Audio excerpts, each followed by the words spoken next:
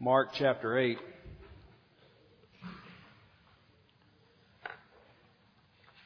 I kept reading this passage, and I just kept rolling it around in my mind. We talked about this last week, where you've come into the middle of a sermon this week. And I thought how easy it would be to read this passage and conclude that really what Jesus needs is some marketing skills. Or maybe he needs a whole marketing team to come in around him. I mean, Peter finally gets it. We've been talking about it from Mark 1 till Mark chapter 8. He finally gets it. We saw he says, "You are the Christ. You're the radiance of God's glory. You're the exact representation of God's being. I finally get it. I finally see it." And then Jesus does pretty much the last thing you would expect. He says, "Okay, now that you see it, don't tell anyone." And then to sort of follow up on that, in verse 34, Jesus provides what I think is like a teaser trailer for the upcoming worldwide release of what it looks like to follow Jesus. And this is what he says. He kind of grabs their attention and he's saying, "You're not going to see all of it now, but let me just give you a little glimpse. If anyone would come after me," yes, "let him deny himself, take up his cross, and follow me." I mean, some of the disciples were businessmen. And somebody in the crowd must have been thinking, "You know, Jesus, if you want us to be fishers of men, we're going to have to change that bait. I mean, that's not going to bring a lot of people in. How about a coffee bar, a comfortable chair, and it's got a cup holder on it? That'll really bring them in. That'll really swell the crowd." And after you've read verse 34, really, would you choose Jesus to be the teacher of your new believer orientation? You get all your new believers in, and right on the cusp of seeing Christ, then He says to them, "Hey, you want to come after me? Deny yourself. Take up your cross. Follow me."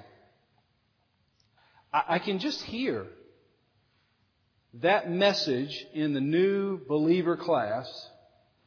Someone saying, "Lighten up. I mean, these people have just seen you. We actually want them to come back. Having a few more, God has a great blessing for your life today." That seems to really bring them back. And don't define blessing. Just leave it out there sort of undefined so that they can roll around in their minds what blessing that you might feel that they really want. You see, nobody's going to fill in the blank of blessing to mean suffering, rejection, and death. That's just not in our categories. Nobody's going to fill in the blank of blessing with cancer cells, loneliness, job loss, or poverty. Nobody's going to do that. In fact, I would suggest that plenty of Christians would say just the opposite. They would say, "You're suffering. It just seems like one trial after another seems to befall you." And you would look at the person, and even if you didn't say it, you would say in your mind something like this: "You're doing something wrong." Or maybe you just don't have very much faith. I mean, really, Paul, people who haven't done anything wrong and people have a lot of faith, they don't suffer, do they? And I want to say, look at Jesus Christ. The quote on the front of your bulletin is by a guy named David Garland, and it says this: "Unlike some contemporary peddlers of the gospel, Jesus does not offer His disciples varieties of self-fulfillment, intoxicating spiritual experiences, or intellectual stimulation. He presents them with the cross. He does not invite them to try the cross on for size to see if they like it. He doesn't ask for volunteers to carry one for extra credit. this particular demand separates the disciples from the admirers. Disciples must do more than survey the wondrous cross, glory in the cross of Christ, love the old rugged cross. They must become like Jesus in obedience and live the cross. Take up your cross, or be a disciple, means that you have to matriculate in the school of suffering. We're here in Mark chapter 8. We're in the middle of a sermon from last week. If you've just joined us today. And Mark chapter 8 is this pivotal point. We've been focusing on Jesus' identity, and now we're shifting and we're looking at what's Jesus' mission. And here Christ couldn't have been any clearer.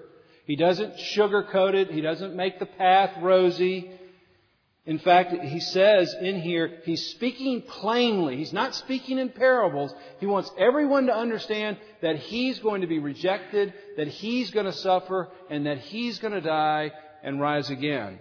And He's plainly saying, if you want to go the right way, then you're going to have to go in this way as well. See, we talked about last week, many people have the right words, they have the right confession, they know what to say, but they're not on the right path. And the path that Jesus is marking out for us clearly is marked through suffering.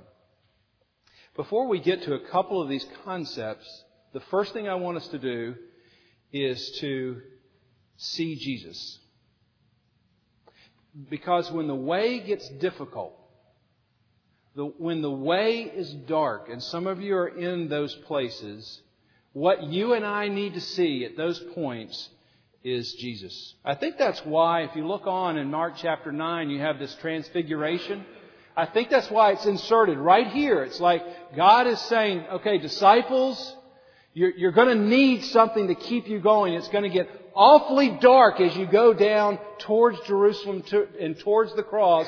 And I want you to see Jesus one more time in this bright and radiant glory. I want you to have that fixed in your mind so when you see Him on the cross, you know He's still the Christ. He's still in control. I want you to see Jesus.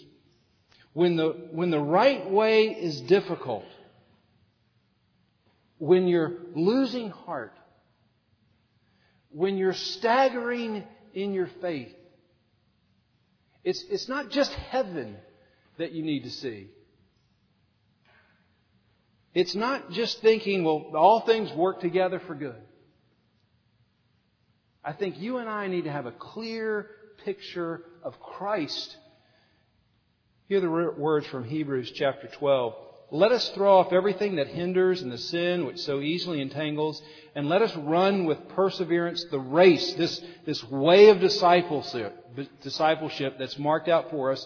Let us fix our eyes on Jesus, the author and perfecter of our faith, who, for the joy set before Him, endured the cross, scorning its shame. And then He sat down at the right hand of the throne of God. Consider Him. Consider Him. It means to reckon, to think about, to ponder, to meditate on Jesus, who endured such opposition from sinful men, so that you won't grow weary and so that you won't lose heart. What do you need in your mind when you're losing heart? You need a picture of Christ. We need to see Christ again. And hasn't this been one of the themes that we've talked about in the whole first half of Mark? When Jesus calls His disciples, what does He call them first to do? He's called these 12 men and He says, the first thing I want you to do is be with me. Mark chapter 3. In Mark chapter 5, you have the bleeding woman. She's been bleeding for 12 years. She's tried everything the world has to offer, and instead of getting better, she's getting worse. What a description of some of us today. We keep trying to reach out for everything the world has to offer, and instead of that filling us, we seem to get more and more empty. And the woman just says, enough of all that. I'm pressing through the crowd. I'm pressing through all the competing voices, and I'm just going to get to Jesus. Mark chapter 4, the disciples are in the storm. They happen to be in a storm that Jesus Himself has led them into. And Jesus says, don't worry about your life. Look at me. Keep your eyes focused on me. Mark chapter 7, probably the most powerful of the stories, the Syrophoenician woman. You remember the one that was called a dog in this little one-sentence parable we talked about. You see, when you and I come begging to Jesus because of some difficulty, have you ever been there? And you're begging Him to change or to do something. And what it feels like is a stiff arm. It feels like the door is double bolted. You just can't get through. What does He say? What do you do at that point? You keep coming to Jesus. You keep focused on Him. You see, the reason you would focus in on that is given to us in this text in verse 31 and again in chapter 9, verse 1. The reason that Jesus is the central focus for us is that He is the one who's ultimately faced suffering, rejection, death, and He rose again. Jesus is the one who has come out on the other side. Jesus has defeated death. Jesus has unlocked the gates of hell from the inside. His resurrection ushered in the kingdom of God in this incredible power. And the power is that you no longer are held sway by the things of the world, the things that are capturing your heart, the things that you have this insatiable appetite for. Now that you've seen the risen Christ, those things no longer have the same power. They become dim. Remember that old hymn, the things of this world become, what does it say? Strangely dim.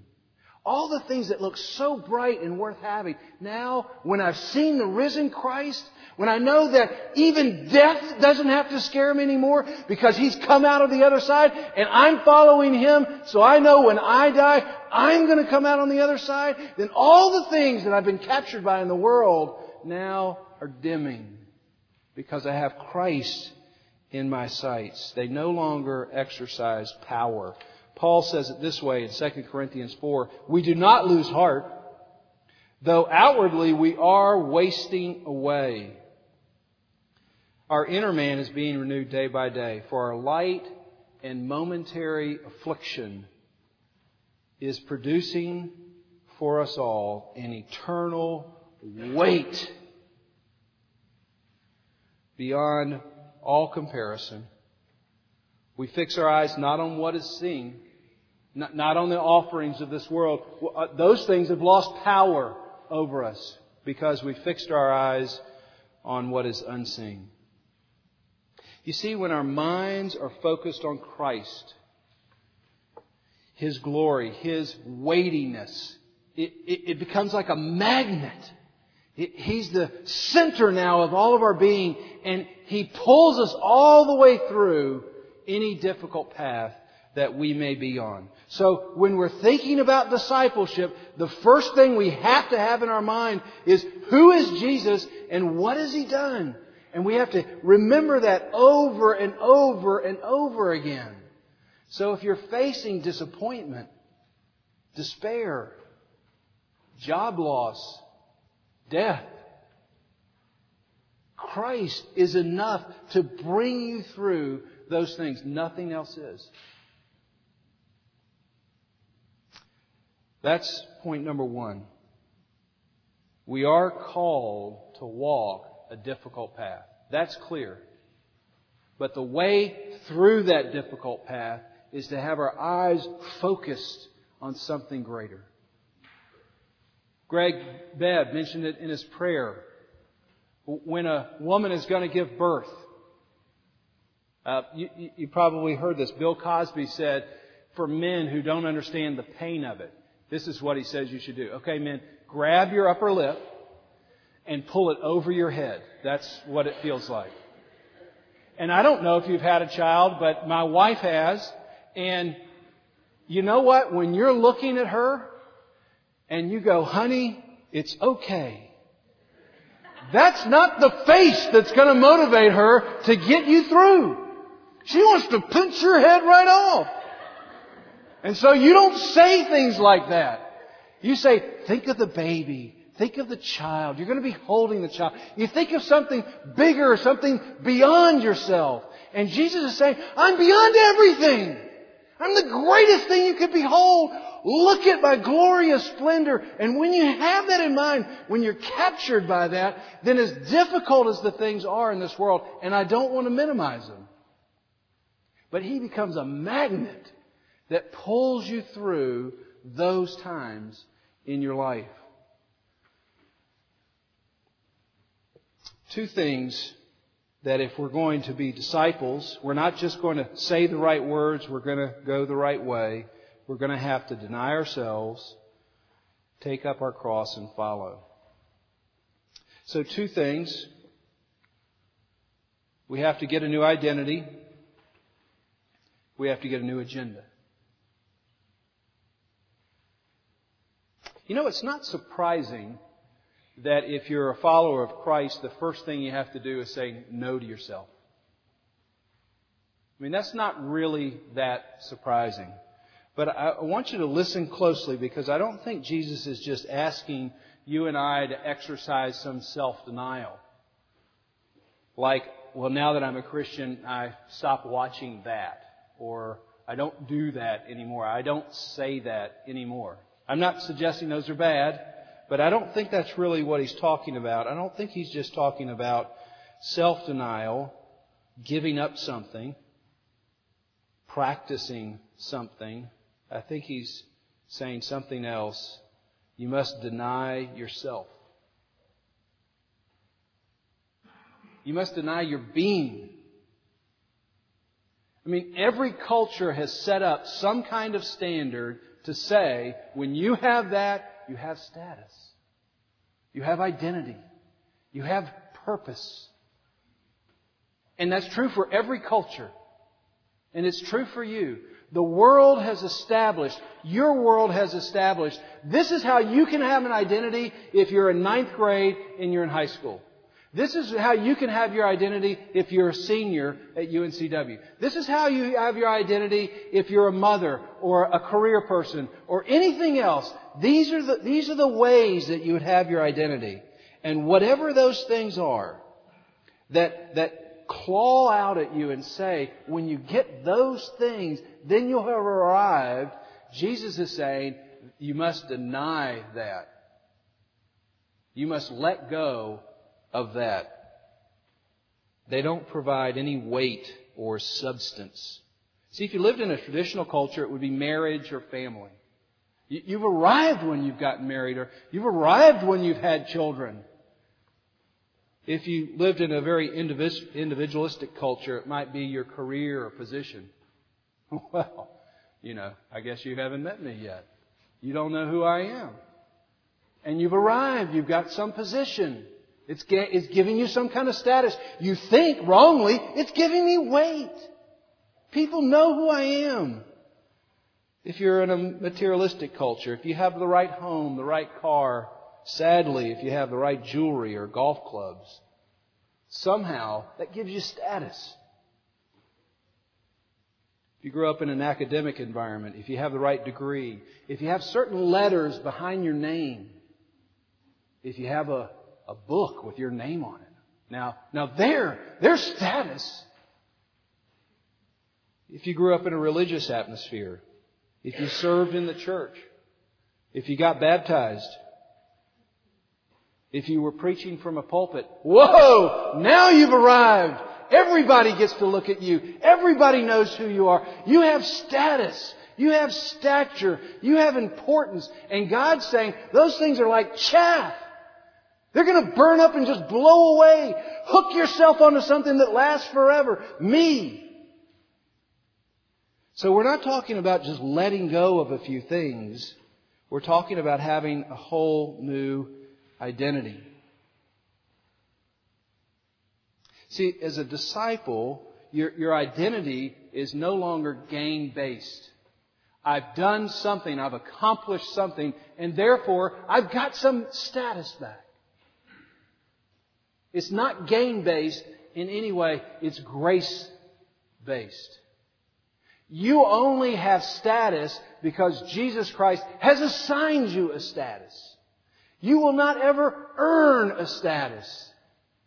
You remember in Mark chapter 15, these are the last recorded words for Jesus in the book of Mark while He's still alive, before His resurrection. He quotes Psalm 22.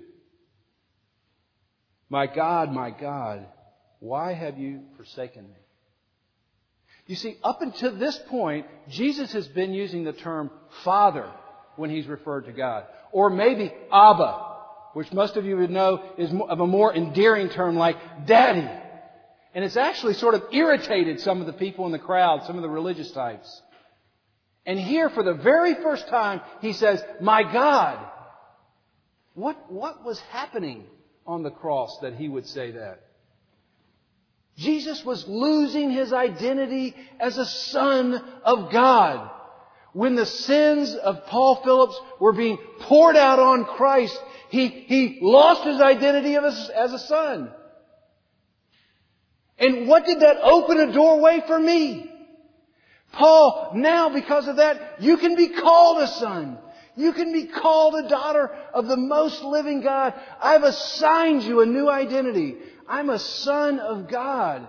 Now, whether I'm a preacher or a father or anything else, those things are dim compared to being a son of God. Now that lasts forever. And so you and I as disciples, we have to let go of whatever's giving us an identity and hang on to Christ. The Apostle Paul caught a hold of this in Philippians 3. You remember Paul was trying so hard not to set himself up as somebody great. I mean, in the world, he had some status in different areas. And he says this in Philippians 3, whatever was to my profit, you know, all my religious sacrifices, all of my background, all of my keeping the traditions, and look, I kept the traditions way better than any of you all. He says, all of that stuff, if we sweep all of that stuff together, I consider that stuff a loss for the sake of Christ. What is more?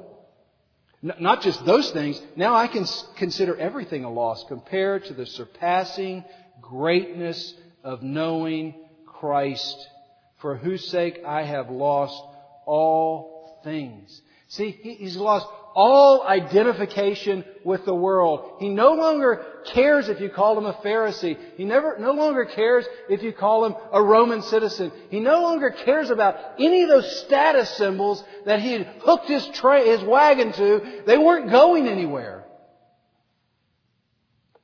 Now he's been given a status.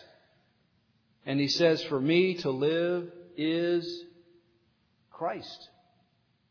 That's it. I don't have any other status. I just have Christ. And to die, it's just all gain.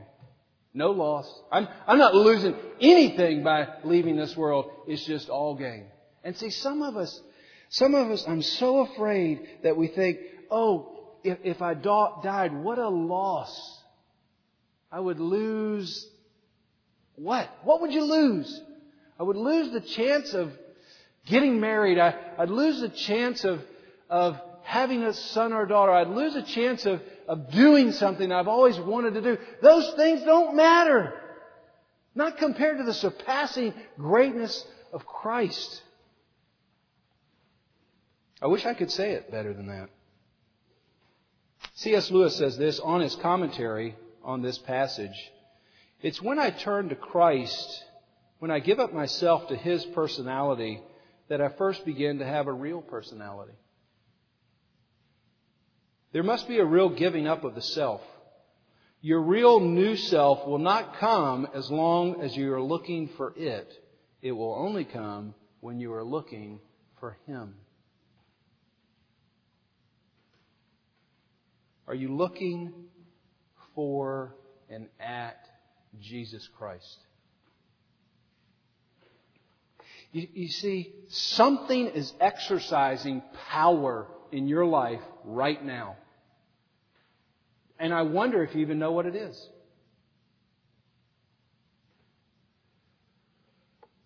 Is the center of gravity for your life religious traditions or relativity? Boats or boyfriends? Titles or academic honors? Homes or cars? Political affiliation or popularity? Health or beauty? Children or freedom? 401ks or jewelry? Nudity or fashion? Happiness or sacrifice? You see, if any of those things are the things that you're gaining your identity from, you don't possess them, they possess you. And they're a prison. Sweeping all of those things together, they have no weight. And when the wind blows, you'll just easily float away. Jesus Christ is the only weight this world has ever seen. Jesus Christ walked on the earth, hung on a cross, provided for you the one thing you could never provide for yourself. Even if you had the whole world to offer. And it's Jesus' worldwide plan to spread His grace through the suffering of His disciples. That's His plan.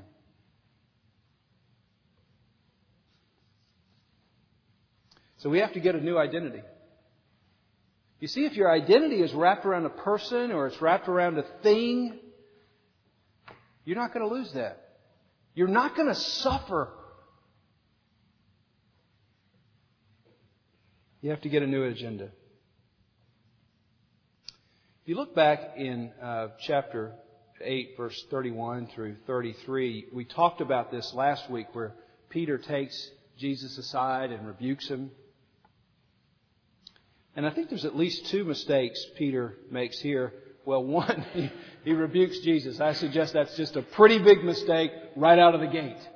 But that's not one of the ones I want to talk about. I think Peter's one of his mistakes is that he has an agenda.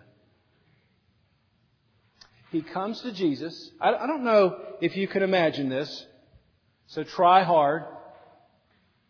Don't hurt yourself, all right? If it's going to hurt, I don't want anybody to hurt themselves. But just try to imagine this for a moment. Somebody comes to Jesus and already has a plan on what their life following Him is going to look like. Can you imagine somebody doing that? Somebody would actually come to Jesus and say, yes, Jesus, you're the Savior, and this is how I'd like for you to have my world fold out. I can't imagine somebody doing something like that. Can you? But that's exactly what Peter did. He comes to Jesus and said, well, yes, I recognize you. And now, Jesus, can you recognize the way I'd like for you to form my life? And Peter gets rebuked for that. He has an agenda. He's not really looking for someone to follow. He's looking for somebody to use. And he's trying to use Jesus to get what he really wants in his life. And, I pray that's not you. So Peter has to get a new agenda. Peter has to understand, secondly, that Jesus isn't planning on using worldly measures to accomplish any spiritual outcome. Peter had in mind, finally, we get to go back to the throne. We're going to put a king on a throne. And we're going to have power. And we're going to have political persuasion. We're going to have money. And those are the ways God is planning on using to forward a spiritual agenda in Peter's mind. And Jesus says, I'm not planning on using those things. I don't need those things. Those fight battles in this arena. I'm trying to fight a spiritual battle, and the throne I'm going to is a cross. Not a wooden chair.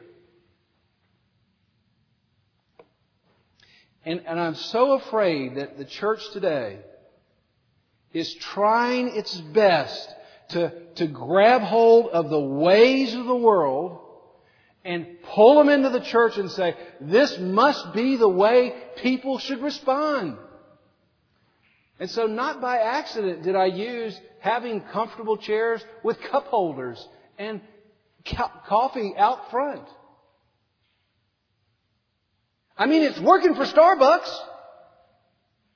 Why don't we have that? And Jesus just couldn't be any more clear. If you really want to have an effect on eternity, if you want to be fighting real spiritual battles, the way that's going to happen, because it's the way He has designed, is through my suffering and your suffering. That's the design. There's no question about it. It's as plain as it could be. It's not through power. It's not through getting the right person as the president. It's not through getting your Supreme Court all in order. It's not through you giving enough money to make something happen. It's not through fun. It's not through something dynamic.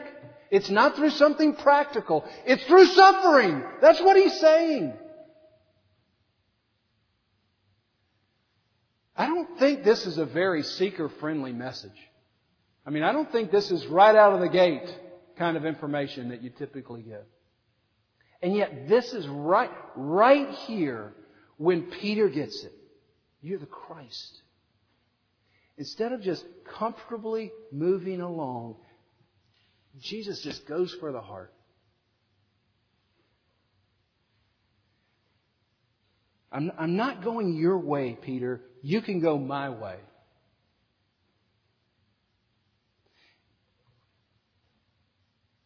Jesus in the Garden of Gethsemane, you remember what He says? Father, please, if there's any other way. I mean, my flesh is telling me I'd really rather go another way. And in your text probably has a semicolon. If you would take this cup from me. Semicolon. Silence. And then Jesus says, not my agenda. I'm not here for my will. I'm just here for yours. And if that agenda includes going to a cross and having my blood poured out,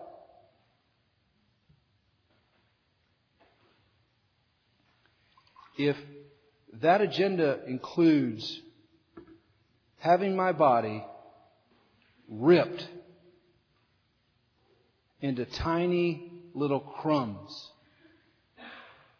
so that one little crumb,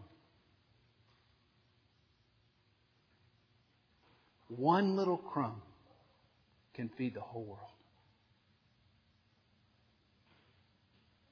Do you have your eyes focused on this? Is this what you're seeing in your pain? Do you see Christ saying, I'm doing it all for you. I'm giving you my identity. I'm taking on your identity so that you can have mine.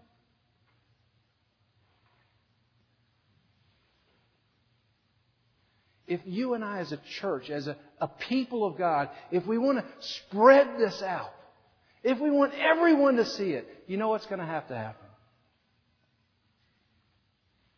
Your life is going to have to look like Christ's. You're going to have to be torn, maybe, piece by piece. Giving up one thing after another. So that other people would experience the eternal weight of glory in their own lives. Let me pray for us. Lord, before we come to this table, this is a table for stumbling, people who are stumbling.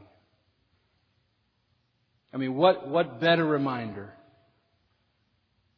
of the sacrifice that you made for us? But this is a table for people who are willing to take up the right way. For people who just say, oh yes, I say the right things. This is not the place for those people. So I pray, Lord, that you would guard against anybody coming to the table that's a fake. Oh, fallen, come. But fakes, people who want a wide and easy highway, this isn't the right way.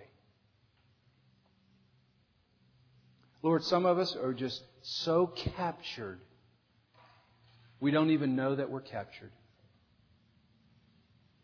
And it's going to take a real work of the Holy Spirit, as it did in Peter's life, as it did in mine, to see the eternal weight that's offered right here, right now, on this table.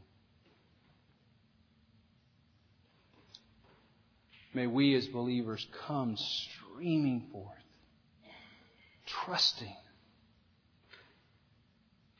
that you have gone all the way through death and you have opened up the gates of hell so that we might not have to live there and we can come into your eternal and holy presence.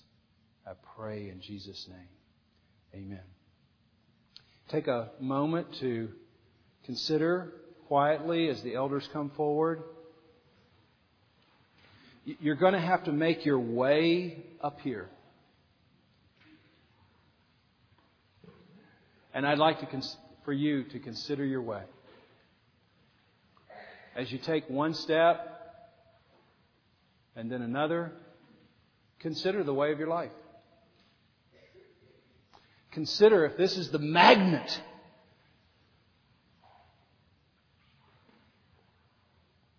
when your heart's prepared, you come forward and receive.